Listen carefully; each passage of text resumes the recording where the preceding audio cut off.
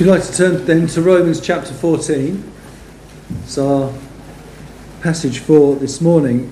It's a passage that is really all about how to protect relationships in the church, how to protect relationships in the church, and the steps that we can take to avoid division when there are differences of opinion.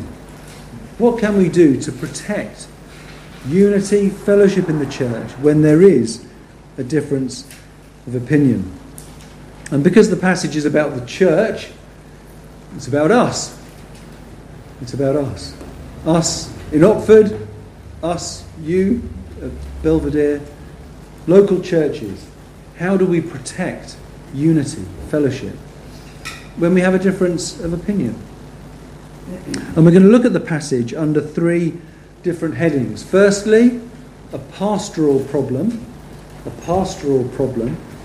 Secondly, a theological perspective. And then thirdly, a practical outcome.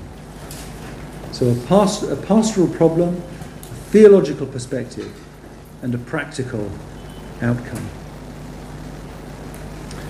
First of all, though, where do differences of opinion come from?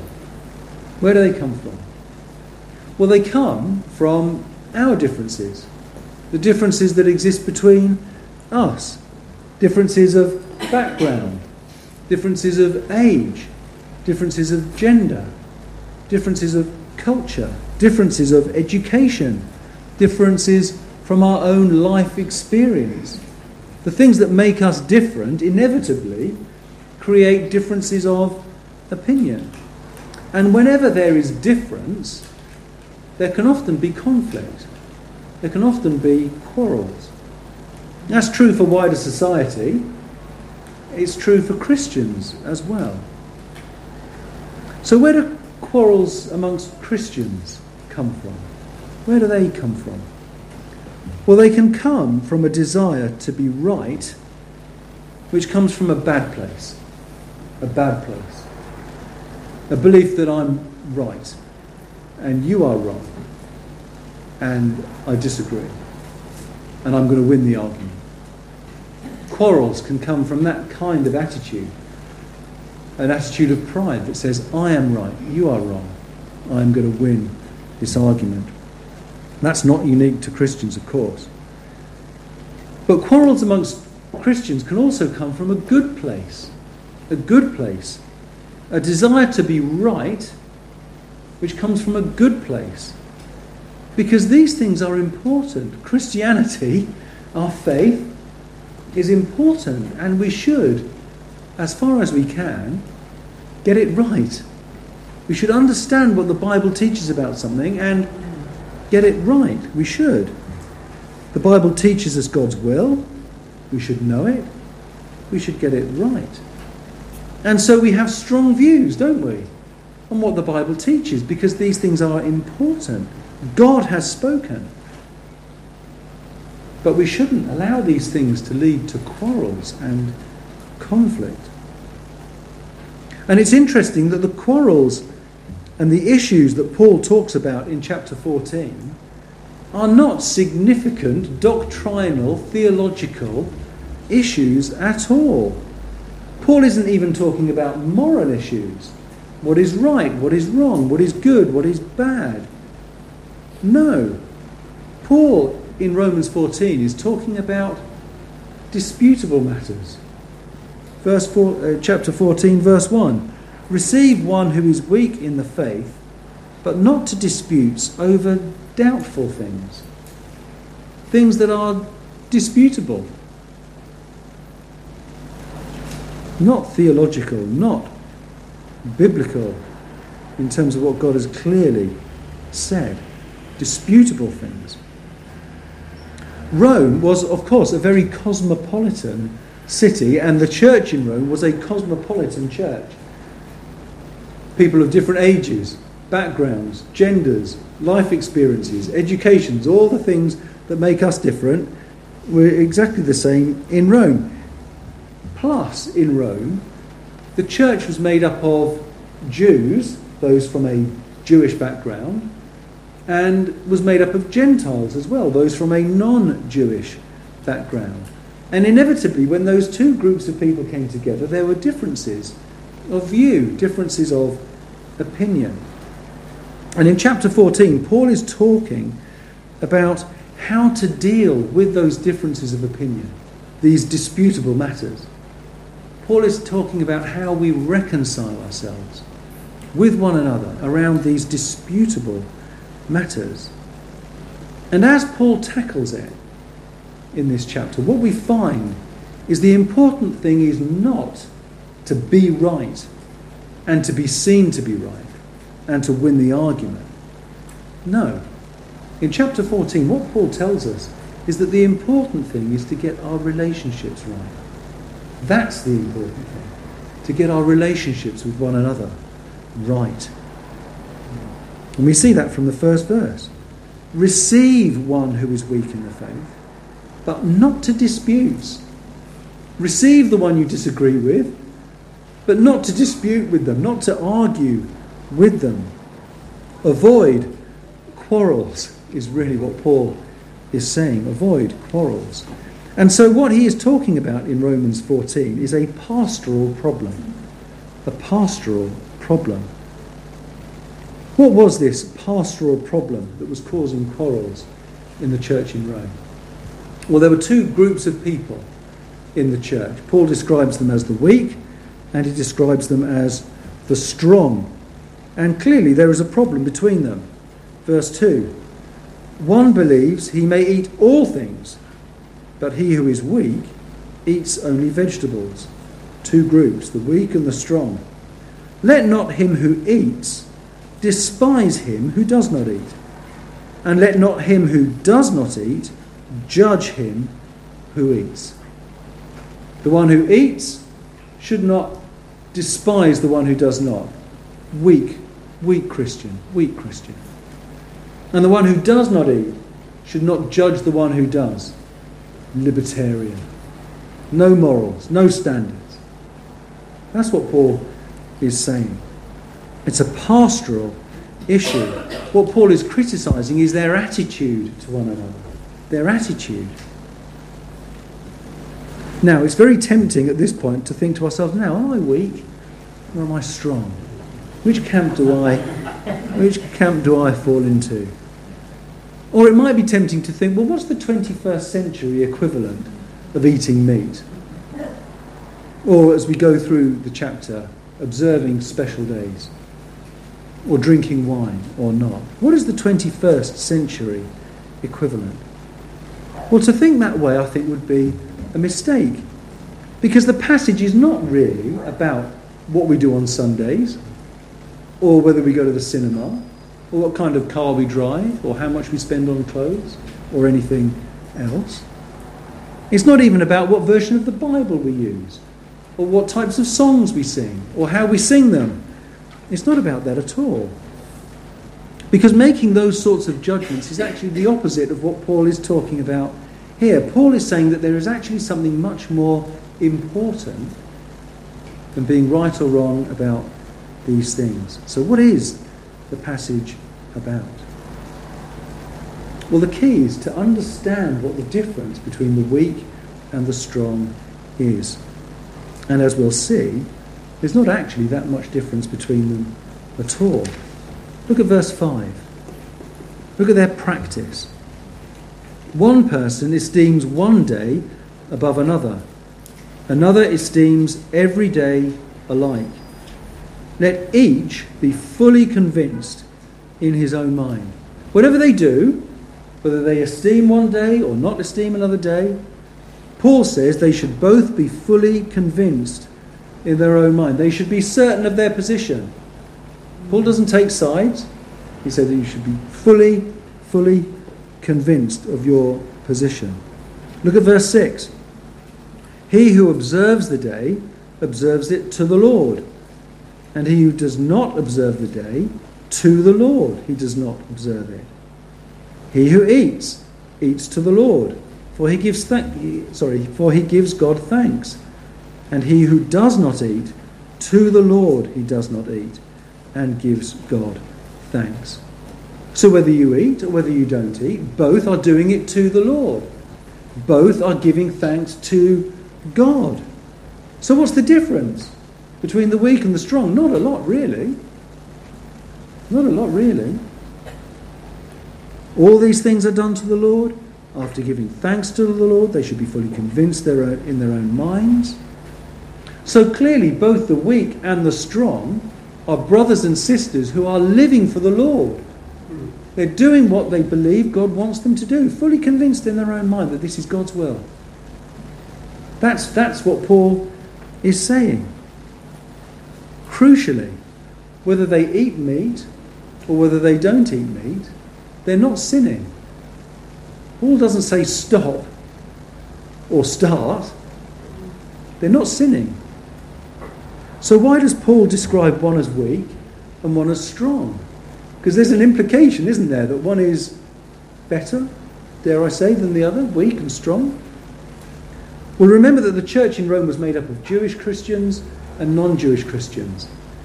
And it would seem that those who came from a Jewish background were much more careful about what they ate and what they drank, and about observing particular days in a particular way. Those from a Gentile background, who didn't have that Jewish culture, who didn't have the law kind of ingrained within them, they didn't have that kind of baggage to carry. They came from a completely different perspective. That's why there were differences. Now look at what Paul says in verse 14. Verse 14, I know and am convinced by the Lord Jesus that there is nothing unclean of itself. Paul says there is nothing unclean of itself. There is nothing intrinsically unclean, unholy about meat or wine. There is nothing good or bad about observing special days. And his point is that by abstaining, if you think you are glorifying God more by abstaining, then actually you've got that wrong, says Paul. That's actually error. It's a mistake. It's not sin. It's not sin, but it's error. It's not right. And this error, this lack of freedom, these scruples, if you like, this perhaps oversensitivity, made these Christians weaker. They had less understanding, perhaps, than their stronger brothers and sisters. So these are not moral questions. They're not moral questions. They're questions of spiritual maturity. They're pastoral questions. They're pastoral problems. Paul doesn't criticise anyone's attitude to meat or wine or special days. He doesn't criticise. What he talks about is relationship. What he criticises is their attitude to one another. Stop judging. Stop looking down with contempt. It's a pastoral issue. It's about relationships. Verse 3, let not him who eats despise him who does not eat, and let not him who does not eat judge him who eats. The weak must not judge the strong for what they perceive as a lack of morality. The strong should not judge the weak because of what they see as unnecessary scruples, a lack of spiritual maturity. It's not a moral issue. It's a pastoral issue that Paul is dealing with here. It's actually all about relationships. Remember, crucially, indisputable things, doubtful things. About drinking wine, not getting drunk. That's different. That's different. Disputable things. So Paul is providing pastoral advice, really, not moral guidance. Pastoral advice. These Christians in Rome, from their different backgrounds, needed to find a way of getting along together in the church. It was a pastoral matter that Paul is leading them through. And the interesting thing is that before Paul shows them what to do and how to live, he comes from a theological perspective. He gets his theology book out and he leads them through some theology. So a theological perspective, point 2, a theological perspective. And what Paul does in verse 7 is that he stresses the lordship of Christ over all things. The lordship of Jesus over everything. Verse 7. None of us lives to himself, no one dies to himself. For if we live to the Lord, and if we die to the Lord. Therefore, whether we live or die, we are the Lord's. For to this end Christ died and rose and lived again, that he might be Lord of both the dead and the living. But why do you judge your brother? Or why do you show contempt for your brother? For we shall all stand before the judgment seat of Christ. Paul stresses the lordship of Jesus. He is Lord of all, Lord of the living, Lord of the dead. And Jesus lived and died so that he would be Lord over every aspect of our lives. Absolutely everything. Everything from life through to death. He's the Lord of everything, from the living, of the dead and the living. And then Paul talks about the judgment, the final judgment from verse 10. We shall all stand before the judgment seat of Christ, for it is written, as long as I live, says the Lord, every knee shall bow to me, and every tongue shall confess to God. So then each of us shall give account of himself to God. Therefore, let us not judge one another. Paul says we will all kneel before God. Paul says that we will all stand before the judgment seat of Christ. Paul says the books will be opened and we will all have our lives laid out before the Lord, and he will judge us. That is true for everyone. And it's Christ that we stand before. It's Jesus. It's the risen Lord Jesus that Paul is speaking about. Verse 9, to this end Christ died and rose and lived again. And so verse 11, as I live, says the Lord. It's Jesus who is speaking. It's Jesus to whom we stand.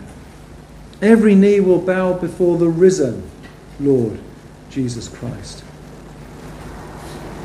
Now Paul lifts this quote from Isaiah 45, and it's exactly the same as he quotes in Philippians, which is where we began our service this morning.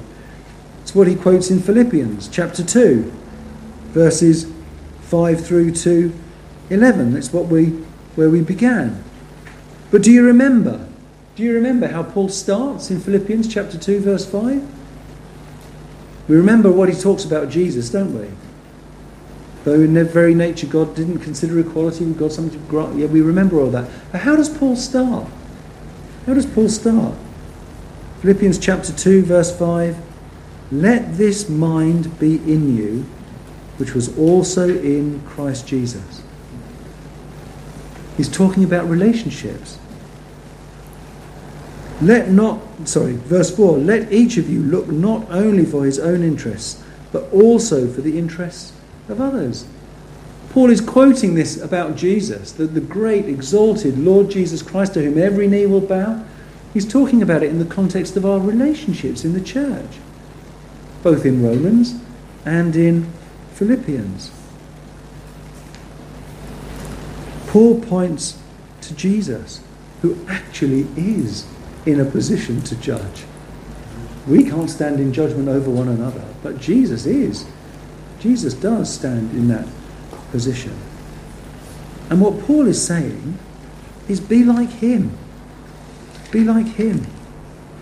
Let this mind be in you, which was also in Christ Jesus, who didn't consider equality with God something to be grasped.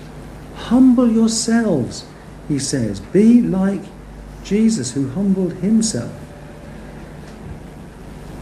We all stand before the judgment seat of God. Don't start judging one another, says Paul.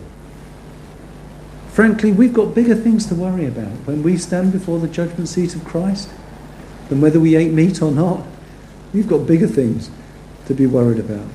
I suspect the Lord is not going to be terribly interested in our views on meat or anything else for that matter.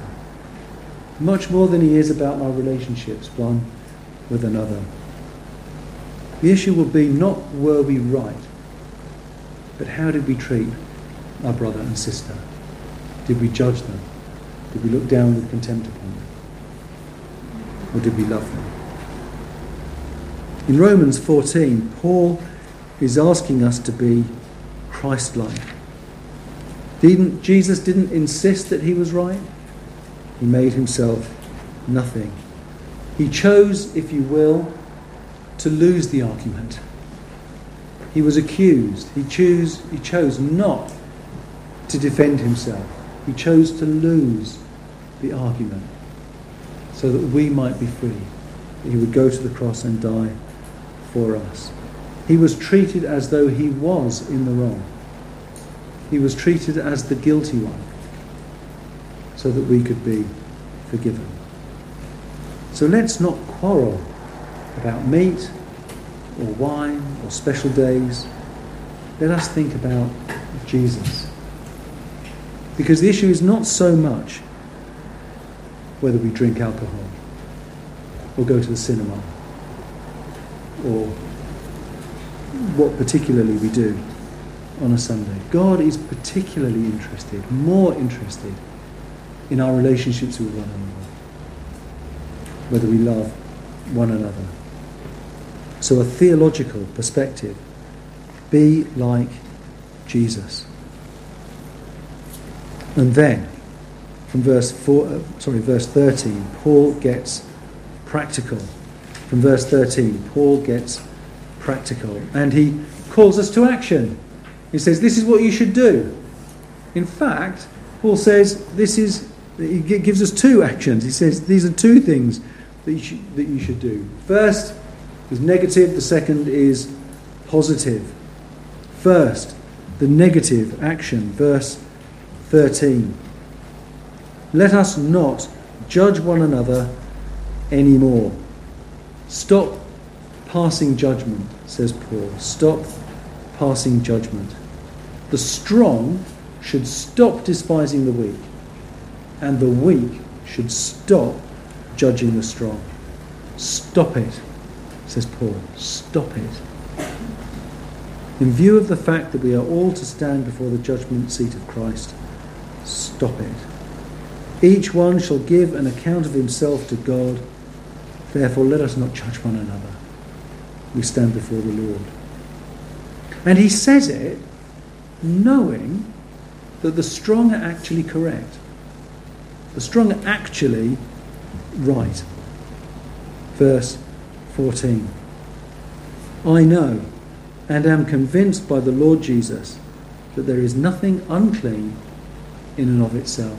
Paul says actually the strong are right in this matter. Nevertheless, he says, nevertheless, lose the argument. Though you're right, lose the argument. Verse 14, I know and am convinced by the Lord Jesus there is nothing unclean of itself. But to him who considers anything to be unclean, it is unclean. If your brother is grieved because of your food, you are no longer walking in love.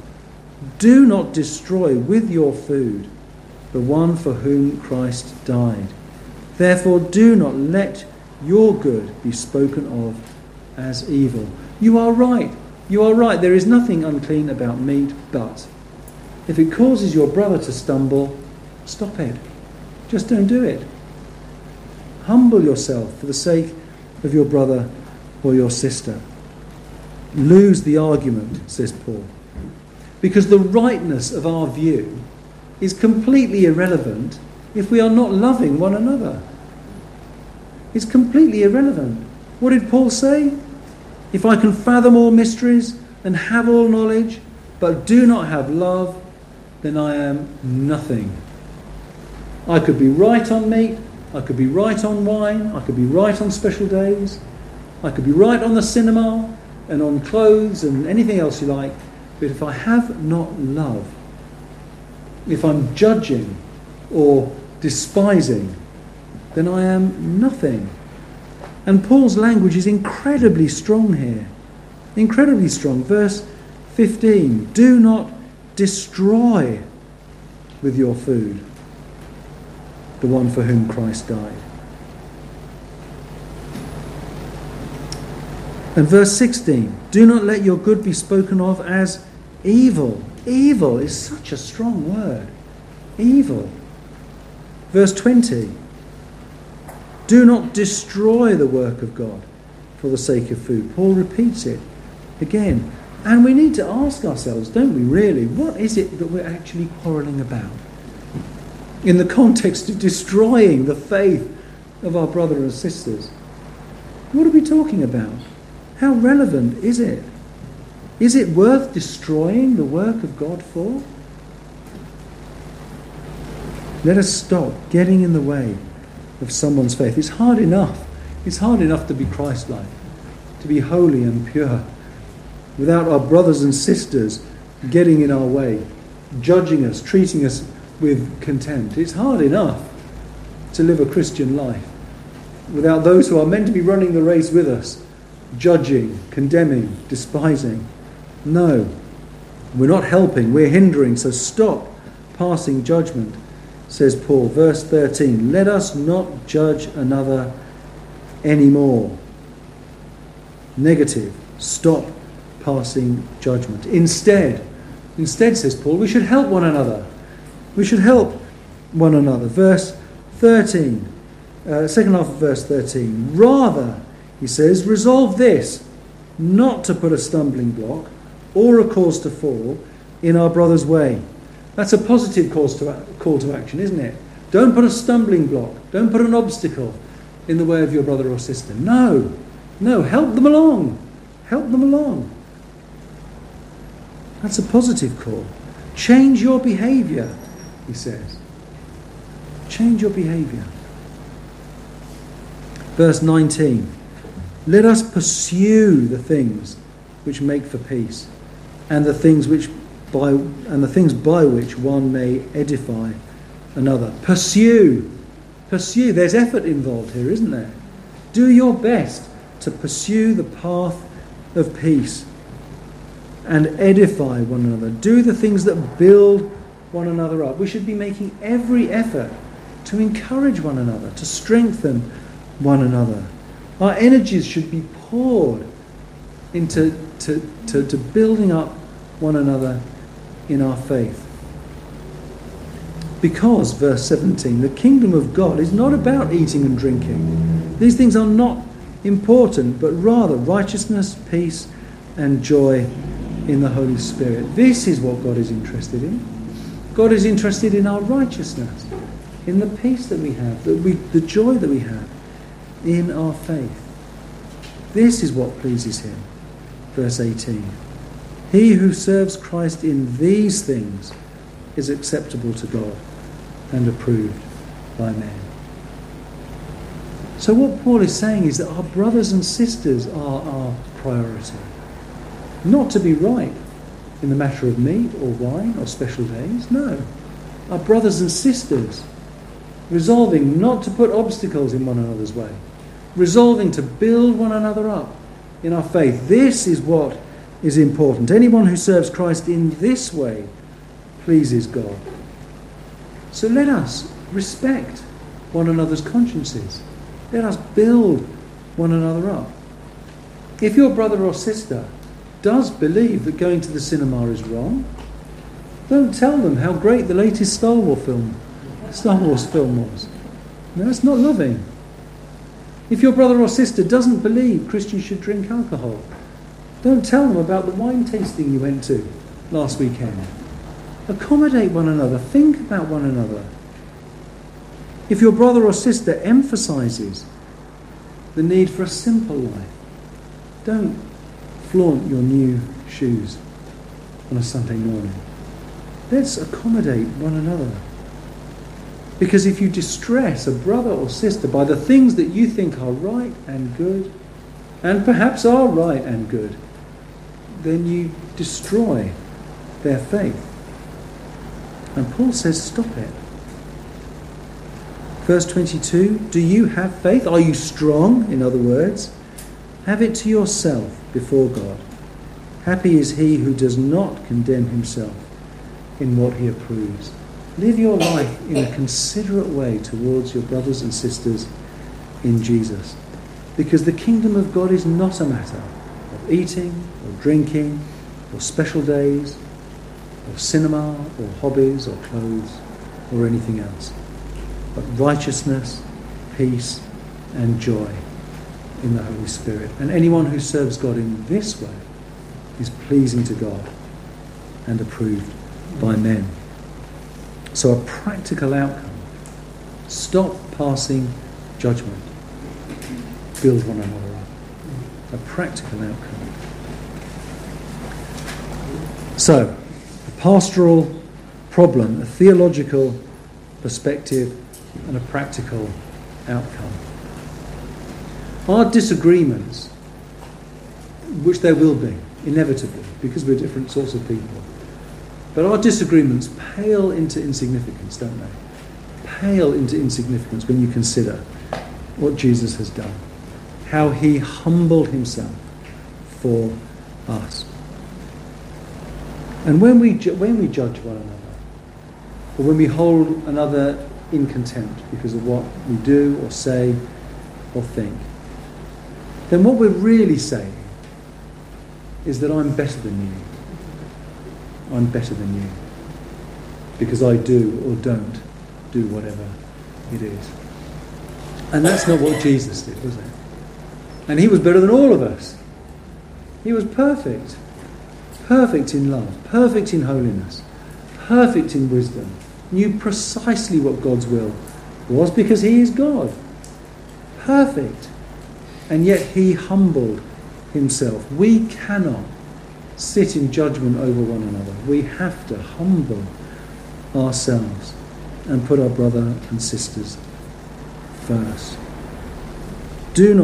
Let us not judge one another anymore, but rather resolve this, not to put a stumbling block or cause to fall in our brother's way. Because this is what pleases God. This is Christ-like. In our relationships, we should have the same mind as that of Christ Jesus, who did not consider equality with God something to be grasped, but made himself nothing. And ultimately, it's his judgment seat that we stand before. We have to be humble, don't we? We have to build one another up in love, because it's Christ to whom we answer, and it's